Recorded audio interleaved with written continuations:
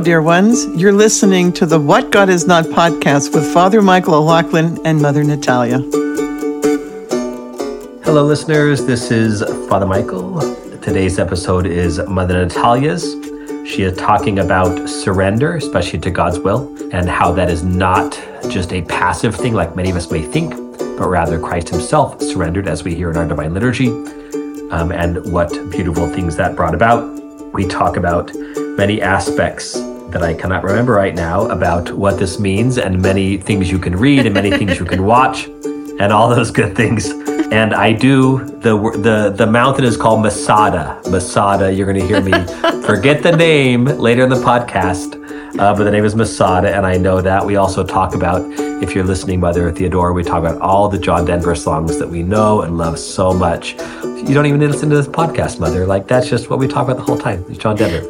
Just kidding. If you don't like John Denver, we don't do that either. Yes, so thank you. If you are a hashtag banter hater, you can skip ahead from the end of this recording to 7 minutes and 22 seconds. Glory to Jesus Christ. Glory forever, Mother. This might be, Father Michael, the first time that I'm sad to see your face on Squadcast. I know. Me too. It's so disappointing. You're supposed to be here in this room recording with me. Actually, we were going to record in Fotina, probably, so we wouldn't have been in this room. But regardless, you're supposed to be in Ohio. Close enough. I know. This is how out of it I was. I forgot that I had texted my niece Shaylee and told her, so I had to text her.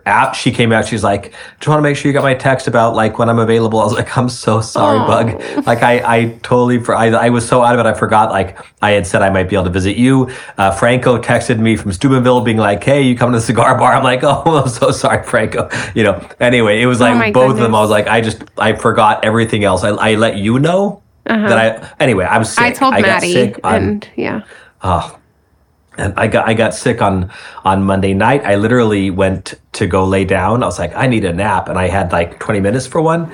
And then I woke up and I felt horrible. And I was like, sometime in that 20 minutes, I went from like just being tired to absolutely feeling horrible. And then the next day I was like, oh my gosh, I'm not going to be able to get on a plane.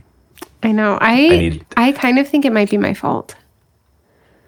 Probably, but why? Why do you think? Because Sorry, that was just so irrational. I was kidding, but go ahead. I confess this to poor Maddie because she's suffering from her spiritual father not being here as well. And I was like, I'm sorry, Maddie, it's my fault. Because here's the thing, Father Michael, we were talking about in our last direction. I know you can't say this, but I can.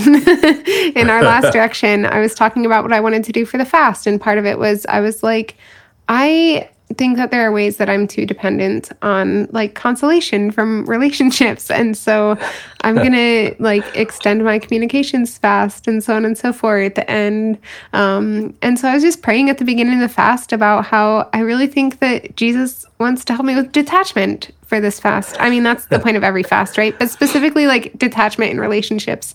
And then you were like, I have to cancel. I'm sick. And I was like, Jesus, that's not what I meant. So it's my fault. Jesus is.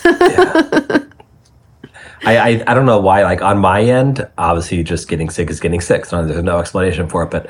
But I have so much to do in the office that I'm like, Lord, do you really want me to? Do you want me just to buckle down and do this? So I'm, especially in the middle of the day, I'm feeling well enough I can return emails and things like that. But also. I just needed a break. I was so looking forward to just going out there to like not be around my phone and just to hang around you. As I've told millions of people, like Christ the Bridegroom Monastery and you are like an escape from a priest's, from the toughest part of being a priest and an immersion to the most joyful parts of being a priest. Like the parts I don't like are the office work, the taxes. Like today I'm trying to figure out how do our parish is getting a credit card. And so I'm sitting there with the application like, I have no idea what this word means. I have no idea. Like this is, I texted our financial administrator. I'm like, what is our liabilities in blah, blah, blah, blah, blah, blah, blah. Then I was like, well, what does that mean? Like, I'm looking at our profit loss sheet, I'm looking at our budget sheet. I have no idea what amount to put in this place for this application for a credit card. And I'm like, really? I don't, anyway, I have a secretary that comes in one day a week. God bless Anne. But she's sick too. So I called her. She was feeling better. I'm like, I'm just going to call Patty at the Eparchies. Anyway, yeah, it was, I would have gotten away from all those things and been able just to be like the best parts of being a priest, like being a father and talking to people that need a father, and things like that. And then anyway, so, well, God's will be Hearing done. all the It was fitting. confessions Yeah, it was fitting. I was like, you know what? We're in the fast. Like, I'm going to suck it up. It's also really fitting. This is probably the most unintentional and best segue we've ever had, but it's really fitting for my topic today, which is... You're not supposed to say that. It ruins the epic segue if you say like, okay, here's the segue. Oh, sorry. This is like that thing that, I don't know. I do all of the podcast things wrong, like giving shout outs at the beginning and what are the other things? Oh, you taught me about breaking the fourth wall. Breaking down the... That's what we're doing right now. Yeah. No, I don't mind breaking the fourth wall. I don't mind at all. I think it's kind of cool. Oh, not breaking down, just breaking.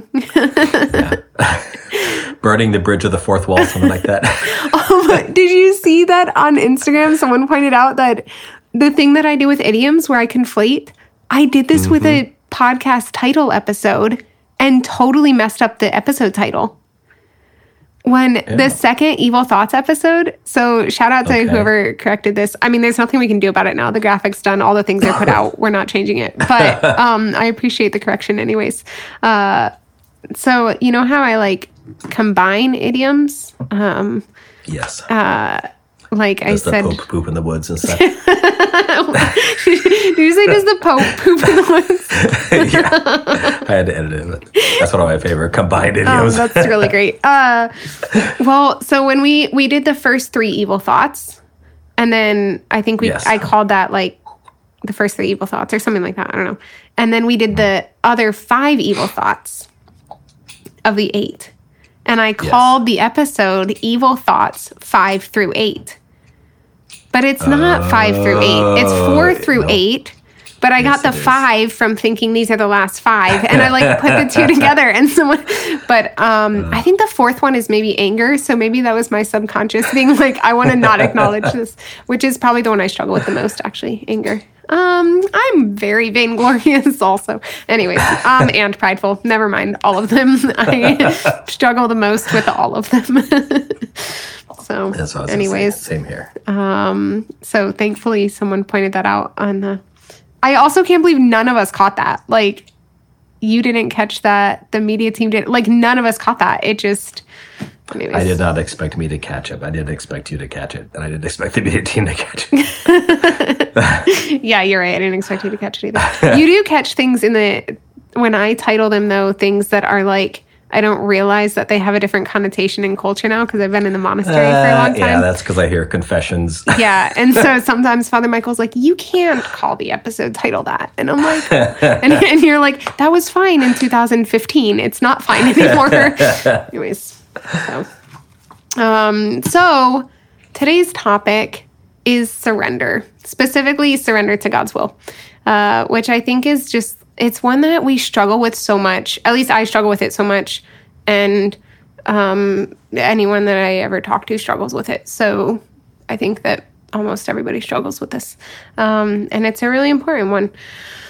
And we tried to record on this a few days ago, and there was a technology glitch, which is fine because I was trying to shove it into like a 20-minute podcast. And for sure we need the full hour and then some.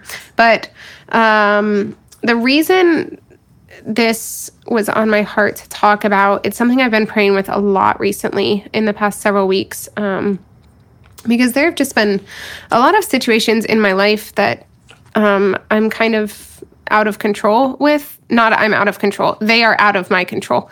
And also I'm out of control. But they're out of my control, and I'm realizing that I need to surrender. And so... while already kind of having that in the back of my mind, we were on community retreat a couple of weeks ago, and the retreat director was talking a lot about surrender. And he made this point that I thought was really, really good. He said, we often think of surrender as being a passive thing. But it's not actually passive at all. There's very much an action in the surrendering. And so the example he gave was when there's a soldier at war and he's like captured by the enemy and he has to surrender, it's like the enemy says, put down your arms. And then he puts down his arms. And then the enemy says, now like kneel down. And then he kneels down. And then now put your hands behind your head. And then he puts his hands behind his head. And then the enemy then might like tie his hands and lead him away or whatever it is. But it's very much a matter of like doing what I'm told to do. Basically, when I'm surrendering, it's not just a matter of, it's not the same as playing dead, right? Like when an animal is attacking and it's the kind of animal that you're supposed to play dead, like that's not what surrendering is. And I think as long as playing dead is the easy, fearful thing to do, because sometimes playing dead is actually.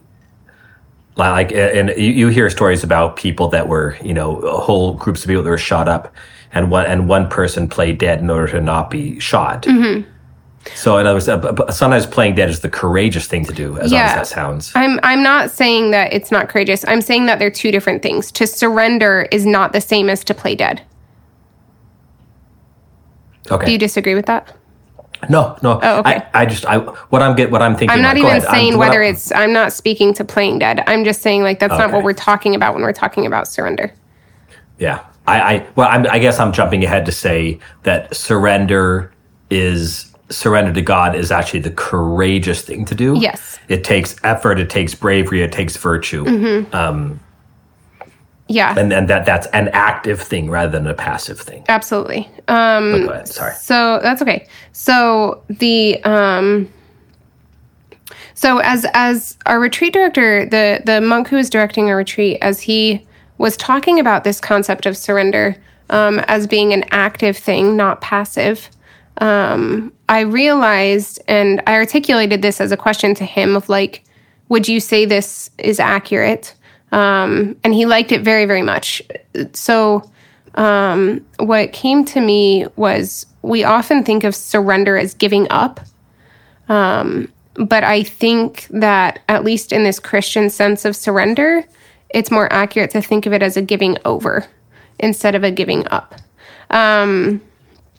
So I looked up the etymology of the word surrender, and the sur part means over, right? Like we hear this in the word surpass. So the sur means over, and then render is to give back. The render part means to give back. So it's the two put together is translated as to give up or to deliver over. And I think that actually like, so I guess this is the distinction I would make. I think that to surrender in the way that we're called to surrender, which I'm going to develop that in a minute, but to surrender the way we're called to surrender is a giving over. To surrender out of a fear is a giving up. And Amen. And that's kind of like what you're talking about. And that it needs to be the giving over of control. That's the courageous thing to do, not just a giving up. Because I think that, so here's where I want to make a little bit of a, like I want to move away a bit from the analogy that the retreat director gave of the soldier surrendering to the enemy, because I think it was a good analogy to get us started on thinking of what it is to surrender and the fact that it's not passive and so on. But there is like a failure in the analogy of when we're talking about surrendering to God, like we don't want to think of God as just this tyrant or this like enemy soldier, right? Who's just like hanging our life over our heads or something like that. So I want to move away from that analogy a little bit. But I think that like part of the goodness there is it gets us thinking just why do we surrender? So like in that situation, the reason the soldier surrenders is because he realizes that that the situation is out of his control. The enemy soldier has the upper hand, and it's in the first soldier's best interest at this point to surrender. Like, this is his best chance at survival, is to surrender. Yeah. And so I think that this is what motivates us in general to surrender, is when we think that there's that it's our best option, right? Like, there's no other thing that we can do, and that we have a lack of control. So where this deviates, then, this analogy, is when we think of this in the sense of surrendering to God. First of all, there's just a rightness here of, if we surrender because we realize that we don't have control over a situation, the reality is that God is in control, right? And we frequently trick ourselves into thinking that we're the ones in control, but really it's Him all along. And so we're just giving back to the one who is actually in control. And of course, He gives us will. He gives us free will. And so we have control in a situation. But we don't own the situation, I guess, is maybe a way to put it. And so it's a matter of giving over to God is, first of all, recognizing the reality that He is the one in control ultimately. But it's also the difference between Him and the soldier, the enemy soldier, is it is a matter of, this is my best chance of survival. That part remains the same, but it's because I know that the one I'm giving my will to, the one that I'm surrendering to, has my good in mind. He has my survival in mind, my eternal survival in mind. And He loves me and wants to care for me, even more than I love myself, even more than I want to care for myself, because He has, He's omniscient, right? He has all of the knowledge of the things that I do not. And He sees the whole tapestry. And yeah, so I'll pause there because I'm sure you have things you want to say. But. Yeah, I think that's a very interesting way of looking at a testing of our virtue, is to say, what do we do when we are not in control? And that's when that happens. You don't really surrender unless you're not in control. Mm-hmm. And so when the realization comes that I'm not in control, whether that's I've been captured by the enemy, or in any situation where I am at somebody else's in control, I'm at somebody else's mercy. What do I do? There's a virtuous way of surrendering, and then there's an unvirtuous way of surrendering, as you mentioned. I honestly would be very interesting to do a little bit of research to see, although I don't really need to, because I'll explain in a moment, but to see what other philosophies, what other spiritualities teach about this. There's I'll think of it in a moment. There's a big mountain in the Holy Land, right by the Dead Sea. I'm going to look it up as we go. And there was the story was there was a bunch of Jews after the Revelation that climbed up this mountain to get away from the Romans. Mm-hmm. When the Romans came and took over, because the zealot Jews had fought back, against the invaders, the invading Romans, and this last remnant of them had climbed up this mountain. I know people are yelling at their phones right now, or at their radios, but they had gone up there and they survived for years. These Jewish rebels survived for years up there. And finally, the Romans were able to make their way up this very, very steep cliff to get to these people And when the Romans burst through the gates on top of this mountain that they had built up, they were all dead. They had all killed themselves. And it was like, you know, the guy who was giving us the tour was a non-practicing Jew. So he was of Jewish ancestry, but he was not practicing, and he just thought this was the greatest virtue ever. I mean, he said, you know, you do not let the enemy control you. So when you realize you're not in control, when you realize that you're going to be taken over, then you be in control. And when you're in control, you take your own life, because that is to make sure you're in control. I disagree with that completely, right? So I would have gone out fighting. I would have died hopefully. I may have been a complete coward. Who knows? I may have killed myself. Who knows? But by God's grace, I think the New Testament message, because what do we say in the Divine Liturgy? Rather when you surrendered yourself, right? So Christ, his life was not taken, he surrendered himself. So we Christians, especially we Eastern Christians who hear this every single Divine Liturgy, that Christ surrendered himself to death.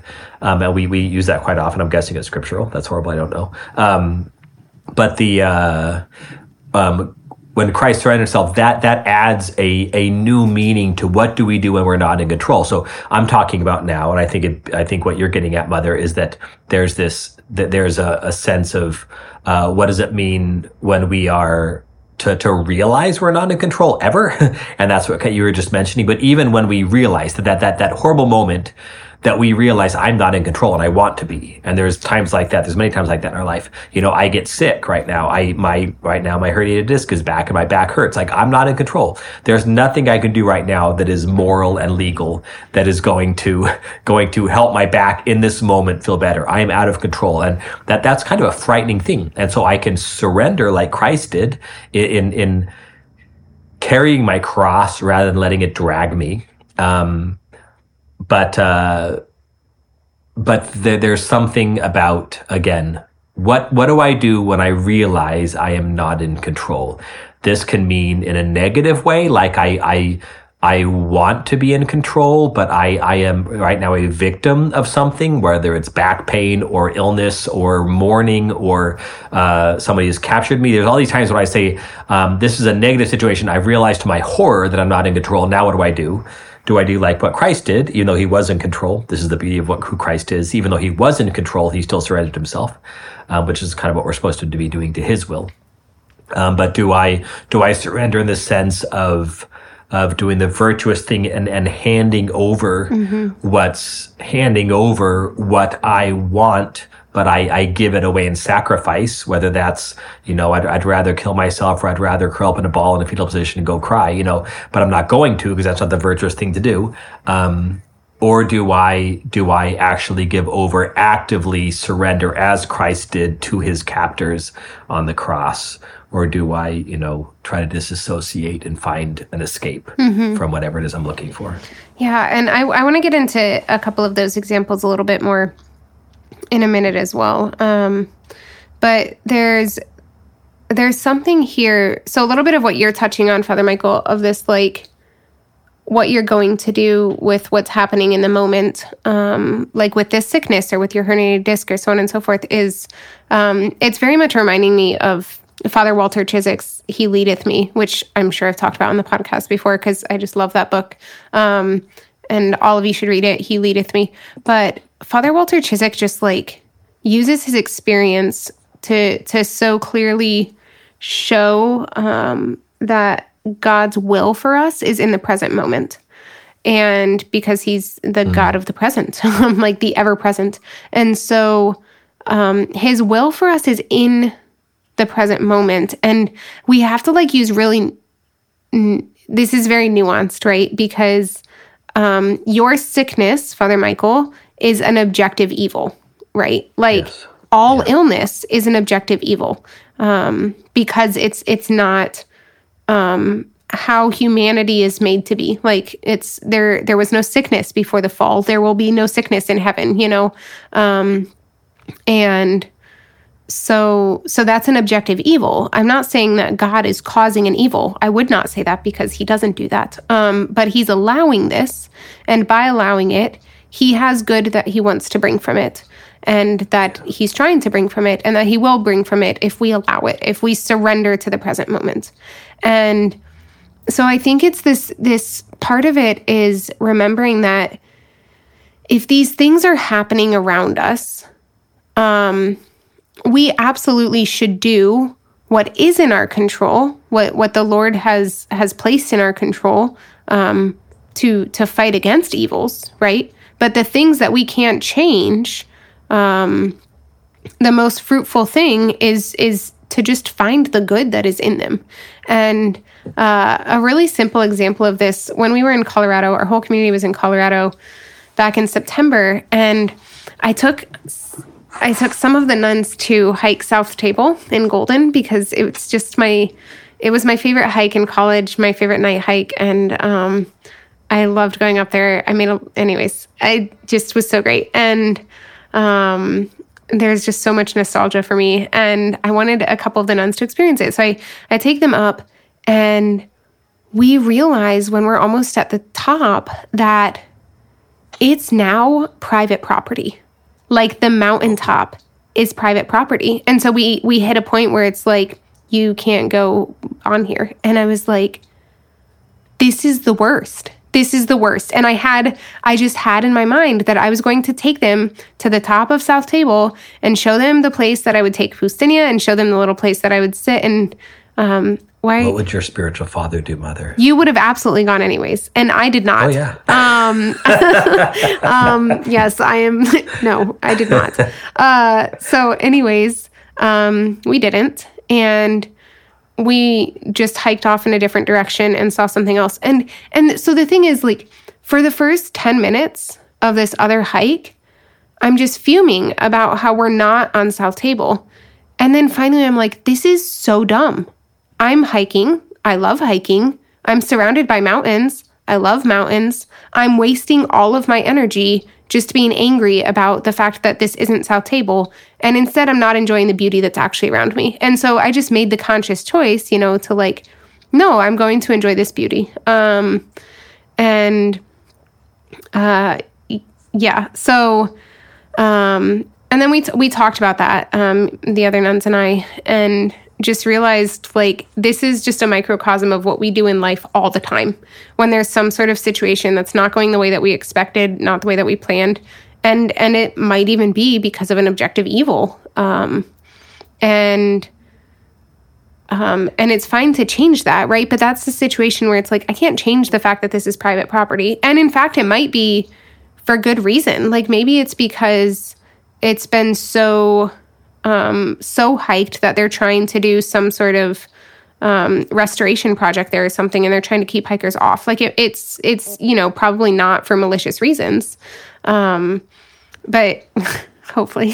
So regardless though, my point is that, like, I can't change the fact that it's private property, but I can enjoy the other beauty that God is placing before me, as opposed to just looking behind me like Lot's wife. Yeah. Amen. So there was a St. Irenaeus quote that I wanted to share that I think is really beautiful, and it's very simple. He says, "Submission to God is eternal rest." And I think there's a great truth here, and I think he's using submission in the same way that I'm using surrender. Submission would be literally under the mission, right? Which is, I think, akin to handing my will over to the one whose mission I'm under. So, which is more. When I hear that, I think more of an active thing, like supporting the mission. Yeah. So submission to God is eternal rest. I think it's this matter of if I'm submitting or surrendering to Him, to God, and I know that He has my good in mind, even more than I have my own good in mind, there's just a great rest in there. There's a great rest in knowing that I'm surrendering to the one who will actually wants my goodness, my good. Yeah. Not goodness. I mean, I guess also that, but I meant good. Sorry, I'm really tired. Can you see the huge bags under my eyes? Because it's pretty horrible. No, you look beautiful. Thanks. So, which reminded me, I've had the John Denver song playing in my head all day, actually all week, ever since I decided to do this topic. Do you know the Sweet Surrender? Sweet, No, I know. Sweet surrender. Oh no. Live without care, like a fish in the water, like a bird in the air. It's important. I wanted to sing the whole thing because, like, that's so biblical. The like a bird in the air, like this sweet surrender, like a fish in the water, like a bird. Live without care, like a fish in the water, like a bird in the air. And it reminds me very much of that passage in Matthew 6 where Jesus is just like, don't worry about tomorrow. Like, don't worry about what you're going to eat or what you're going to wear. Look at the birds, you know? And he provides for them. And why are you making that face? No, I'm kind of getting mad at myself because, like, obviously I'm a Christian.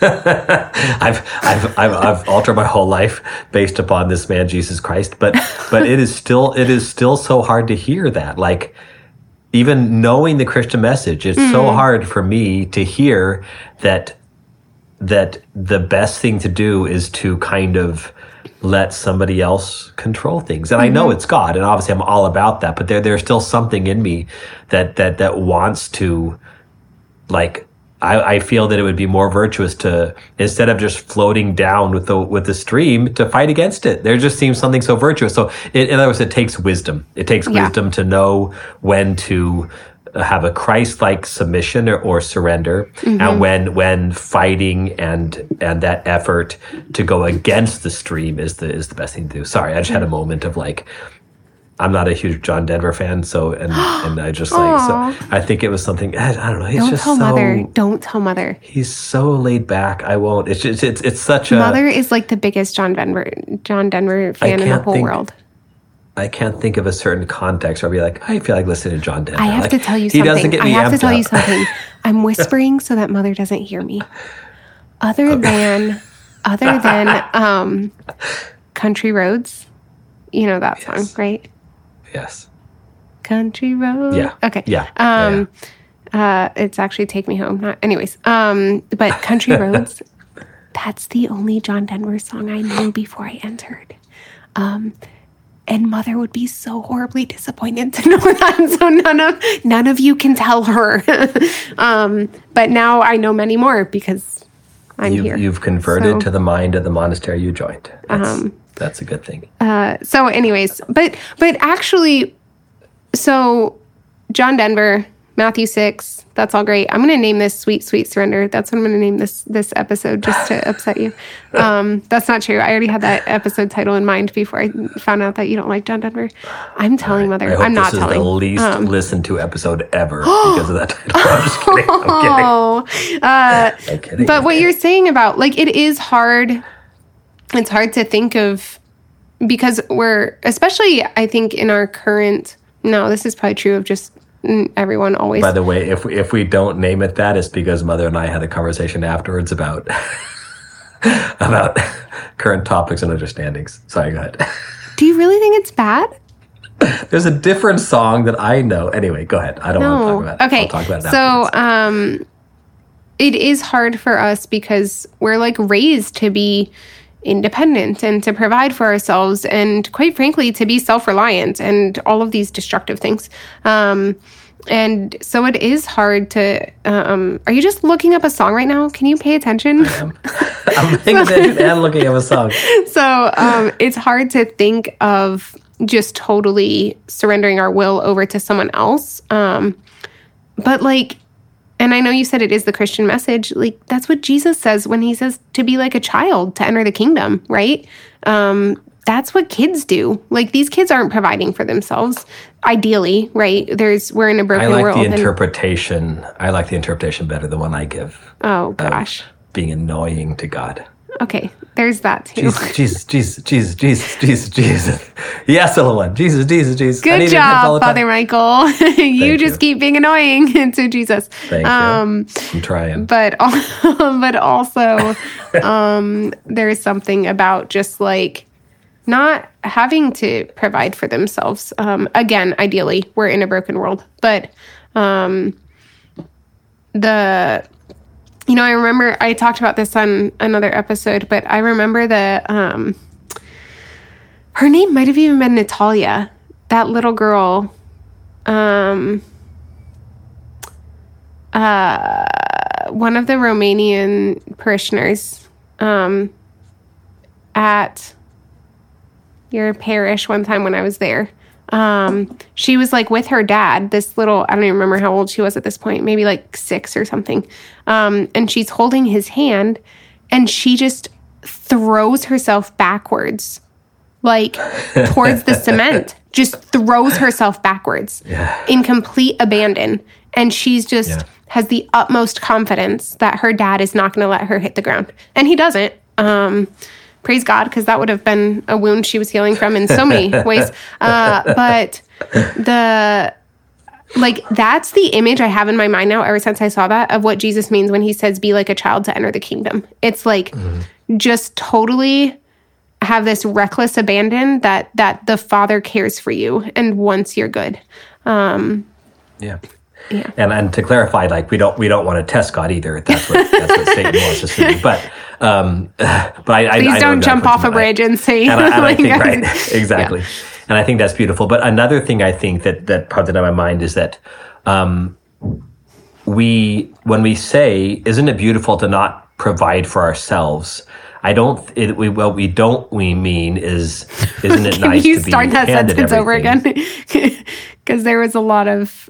What did I say? Just because what we don't mean and we mean and it just was. That's because of my sniffles. I know. What we don't mean is that we don't want to provide for ourselves. What we don't mean is that I need God to provide, which He does, of course. But I don't say I'm going to rely upon God for everything in my daily life, and I'm not going to put any effort into this. Of course not. But what we do mean is that the things that we need are so far beyond our own ability to provide. So, what we do need is the Eucharist. What we do need is confession. What we do need is baptism.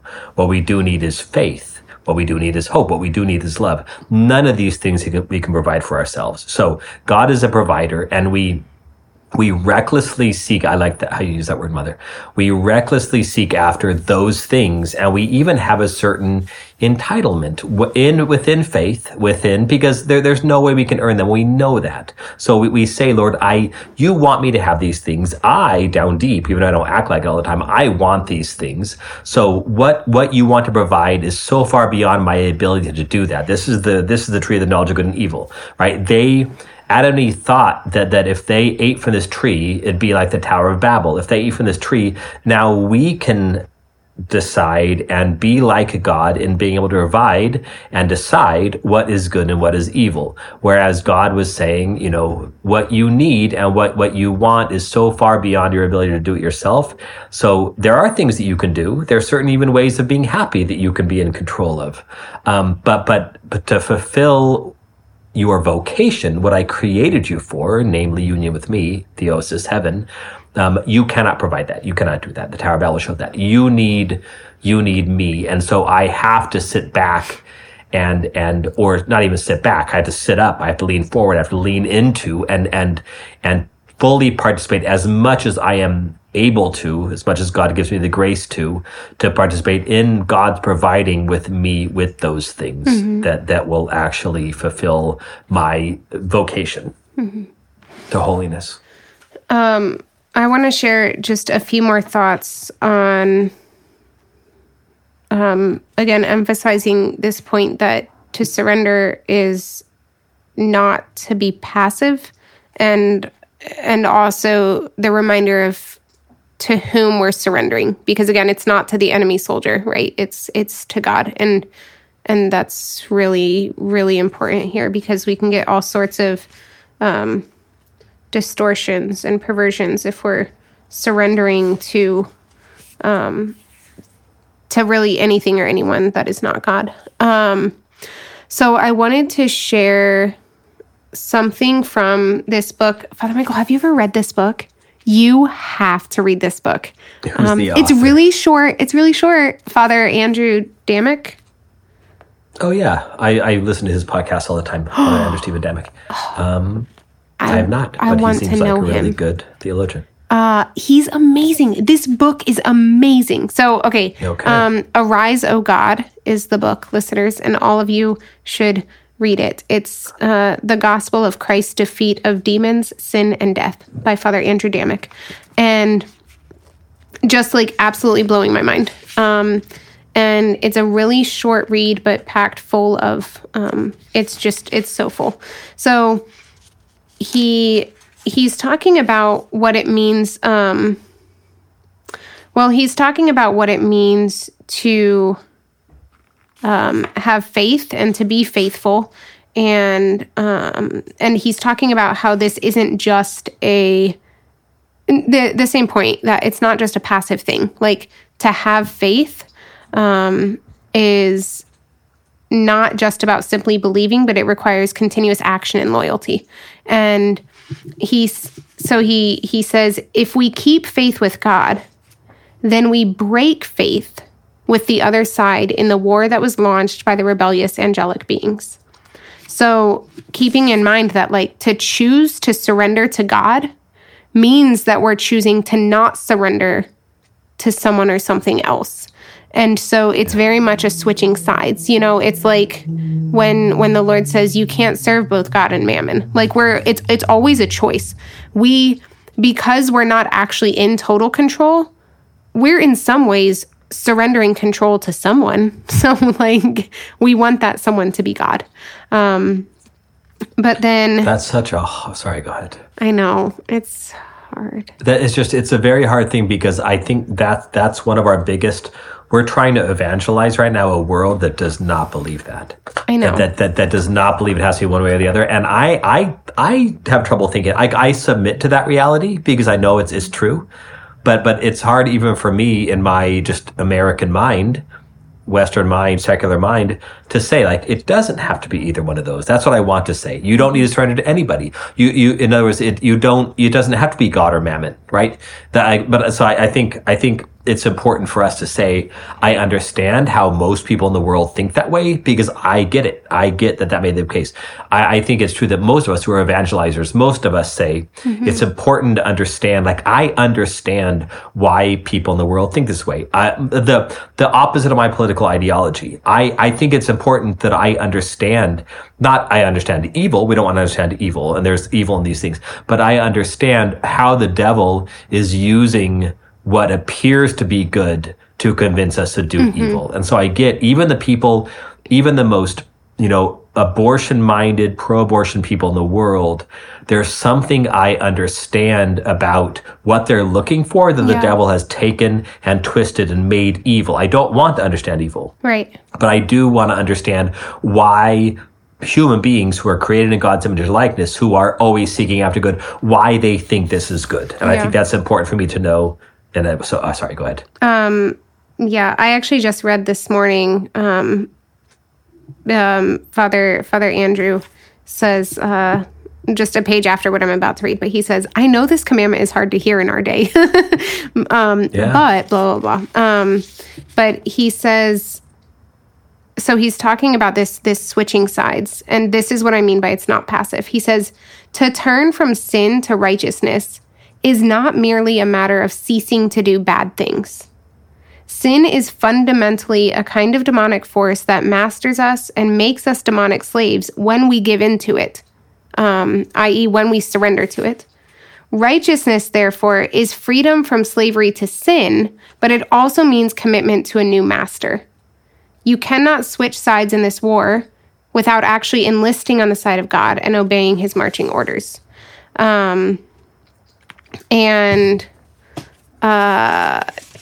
I think it's just, I don't know. It's hard to hear, but like, it's also a lived experience, right? Like, we all know that there are certain things in life that we just can't change. And I think that there's something to be said for what we do with that. I did want to share, the next thing I wanted to share was from the 8th chapter of the Gospel of Luke. And it's what you're saying, Father Michael, of like, this is hard for me. Like it's hard for us to hear and it's hard for us to accept. In Luke 8, starting with 26 on, we hear about Jesus healing the demoniac, and it says that he meets the man from the city who had no demons, and when he, as in the demon, when he, the demon within this man, saw Jesus, he cried out and fell down before him and said with a loud voice, "What have you to do with me, Jesus, Son of the Most High God? I beg you, do not torment me." For he had commanded the unclean spirit to come out of the man. And I just realized, as I was praying with this a couple of weeks ago with this verse, I was like, dear God, and I mean that in the truest sense of the words, like, dear God, I say this all the time. I say this all the time. Jesus is wanting to do good in my life. And I say, what have you to do with me? I beg you, do not torment me. Like, so often, the things that are happening in our life that the Lord wants to use for good, the evil things that he's allowing, that he then wants to bring good out of, the evil things that he's allowing that we don't have the power to change, that he wants to bring good out of, they hurt so much that I'm just like, don't torment me. Like, they feel like torment, you know? It's the whole, it's like,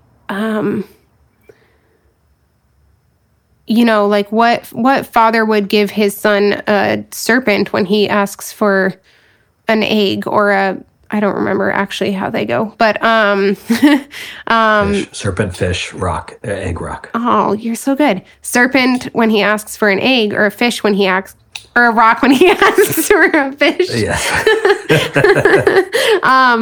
And how much more does the Father in heaven? Serpent looks like a fish, kind of, and a rock looks like an egg, kind of. Oh, okay. So there's a certain serpent, fish, egg, rock. Okay. Works, yeah. But you know, my former confessor used to tell me, like, that's absolutely true. But sometimes it looks like a rock, and it tastes like a rock, and it smells like a rock, and we have to trust that it's an egg. And that's the thing, is like, sometimes Jesus, like, sometimes the good Jesus is doing in our lives feels like torment, because there are things being purified within us, and because there's just evil, because we have free will. And like Father Nathan would say, you're thinking like a devil. When we're thinking like a devil, that means that we want, like, we've been convinced by the demons to want certain things. And so if God gives us something that's good and we see it as evil, that's like we're thinking like a devil, because we've allowed ourselves to do that. Like, what does Peter say when Jesus wants to go to Jerusalem? Yeah, exactly. God forbid. Get behind me, Satan. Like, So the two there were two examples. I'll close with this. Two examples that I wanted to share of, like, this kind of surrender that I think is lived very well. So first thing, I'm not saying everyone needs to listen to Sweet, Sweet Surrender. I don't care if you listen to that. But everyone does need to read Arise, O God. And the other thing I'm going to say is everyone should watch Man of God. Oh, I need to do that too. My goodness. Yes. Father Michael, this is like, maybe my favorite movie. I finally watched Father Stew, which is I've been wanting to do for a long that's time. Good. Yeah. Man of God is so much better. Father Stew was good. It was good. But Man of God is amazing. It will change your life, Father Michael. It's like... That's what I've heard. Ostrov. It's like Ostrov, but in English, and it's not actually like Ostrov at all, other than it's about a really holy person. Okay. It's not similar at all. So if you're the type who gets panicked at subtitles, just know that, like, it starts with subtitles, but then very quickly it switches, and then the rest is in English. So it's not the whole movie.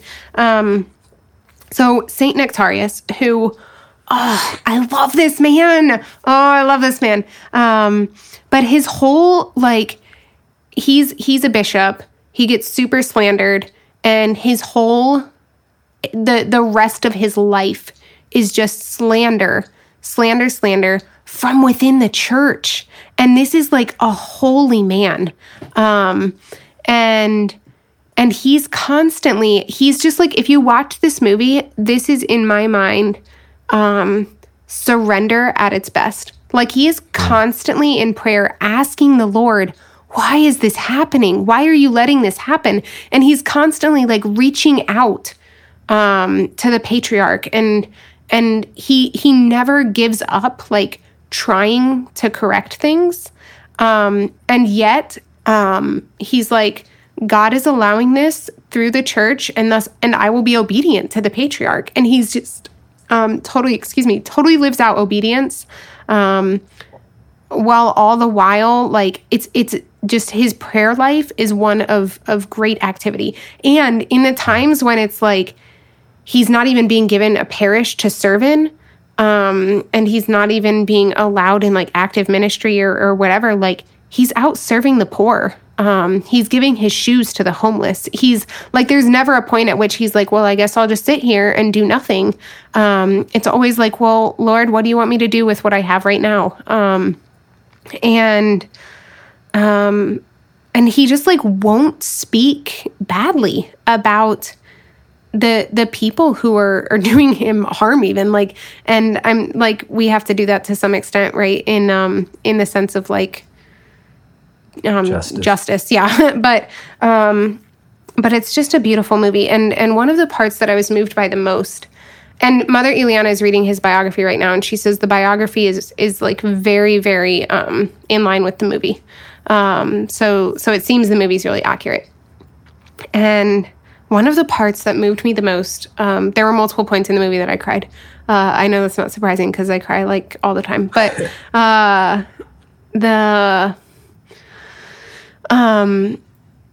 he helps start this community of nuns, and then the community starts to be very persecuted, and he's just like got such a beautiful fatherly heart for his nuns.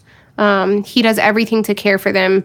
He's basically, you find out from the book even more, like, they're totally sustained by his paycheck, basically. Like, he's just single-handedly basically sustaining their monastery. And there's this part in the movie where, like, they're being attacked, and he suddenly stands up for them and is saying things like he's never done for himself for his entire life. So he has a spiritual son, Costas, I think was his name, who's with him all along. And he's all along been trying to get Bishop Nectarius to fight for himself. He's like, why are you just letting these things happen? You need to fight. You need to fight. And St. Nectarius just won't for his entire life. And then all of a sudden, these nuns are being persecuted, and he's like giving it all he's got to fight for these nuns. And Costas is so upset, and he's like, why are you doing this for them? And you would never do it for yourself. Why would you never do this before? And St. Nectarius just says, when you are the one being persecuted, you turn the other cheek, but when it's your children, you fight for them.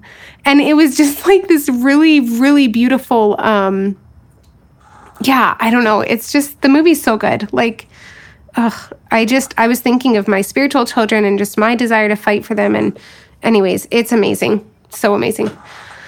And then the other example is the Coptic martyrs from Libya, the ones that were killed in Libya back in 2015. And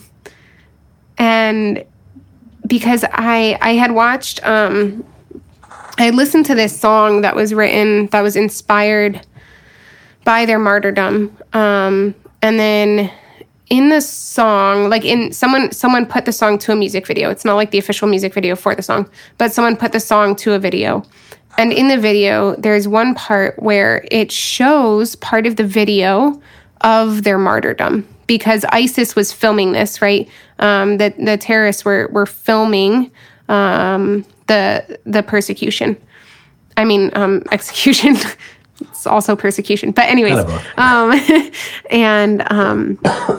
and the video didn't show ISIS. The video from ISIS did, but the video I watched did not show the actual beheading. It just showed them being like shoved to their knees, and then their head, and then showing them shove their heads to the ground. And as I was watching this, it's like you see the men kneeling there.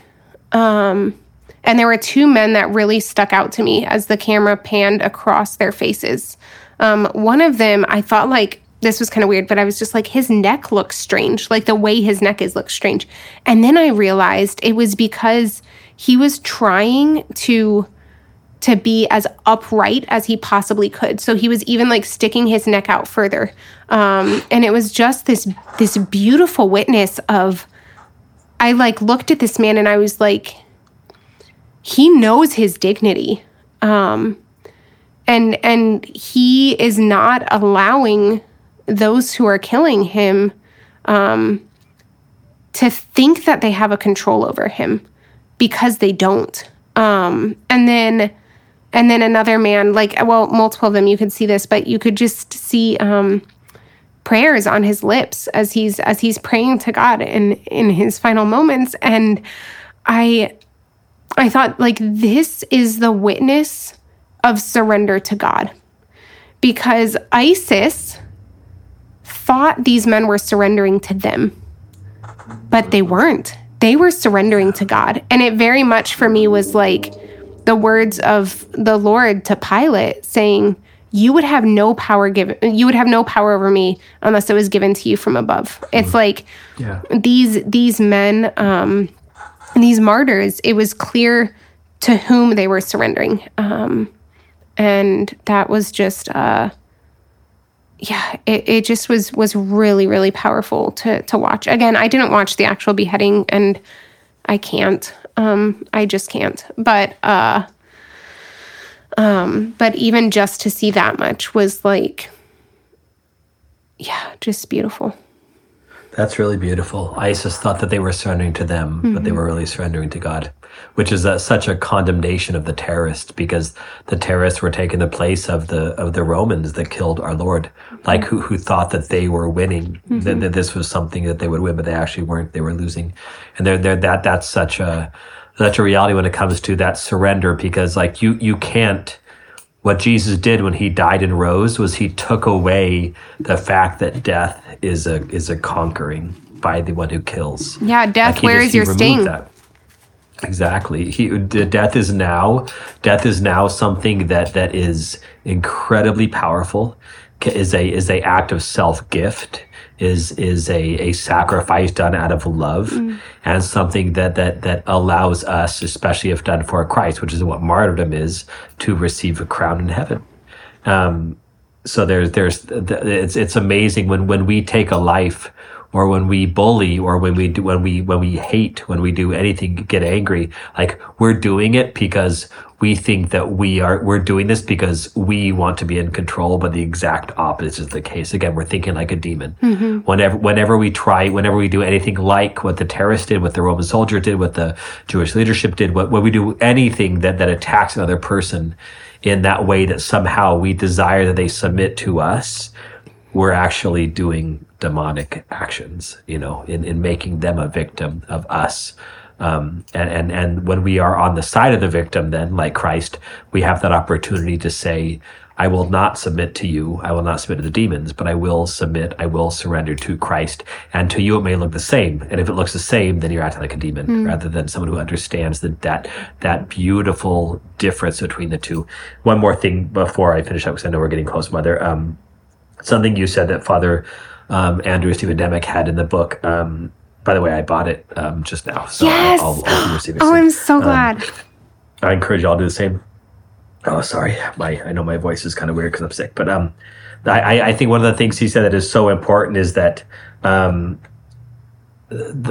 life of faith is so much more than not doing bad things, right? That's step one.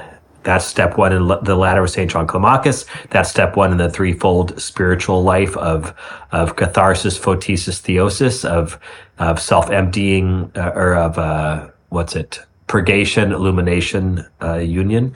That's the Roman way of saying it. So like that's step one. Not doing bad things is how we prepare our hearts for the spiritual life. Now again, that doesn't mean that we need to despair because all of us still do bad things. Of course, we all still do bad things. We all sin, as St. Paul says. But that in a sense satisfies my rebellion against the idea that you cannot serve both God and mammon, or that there's the third way, or that I need to surrender either to the evil things or to the divine things.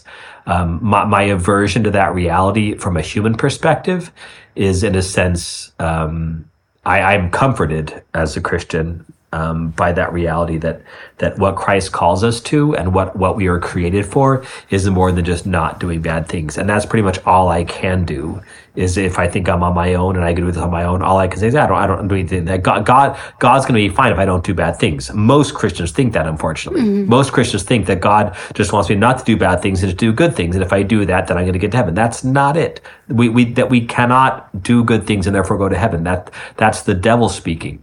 Well, what we need to be in union with God, who's the only in union with Jesus Christ, who inherits the kingdom of heaven. And if we're in union with him, we inherit it as well, because he is the son of the King, of God the Father. So that's if we think there's a third way of not surrendering to God or the demonic, or not serving with God and mammon, that's in a sense what we're thinking. We're thinking that not doing bad things is good enough to get to heaven, and it's not. Even we think that doing good things is good enough to go to heaven. It's not, right? And neither of those really have to do with the union with God that is necessary to enter into eternal life.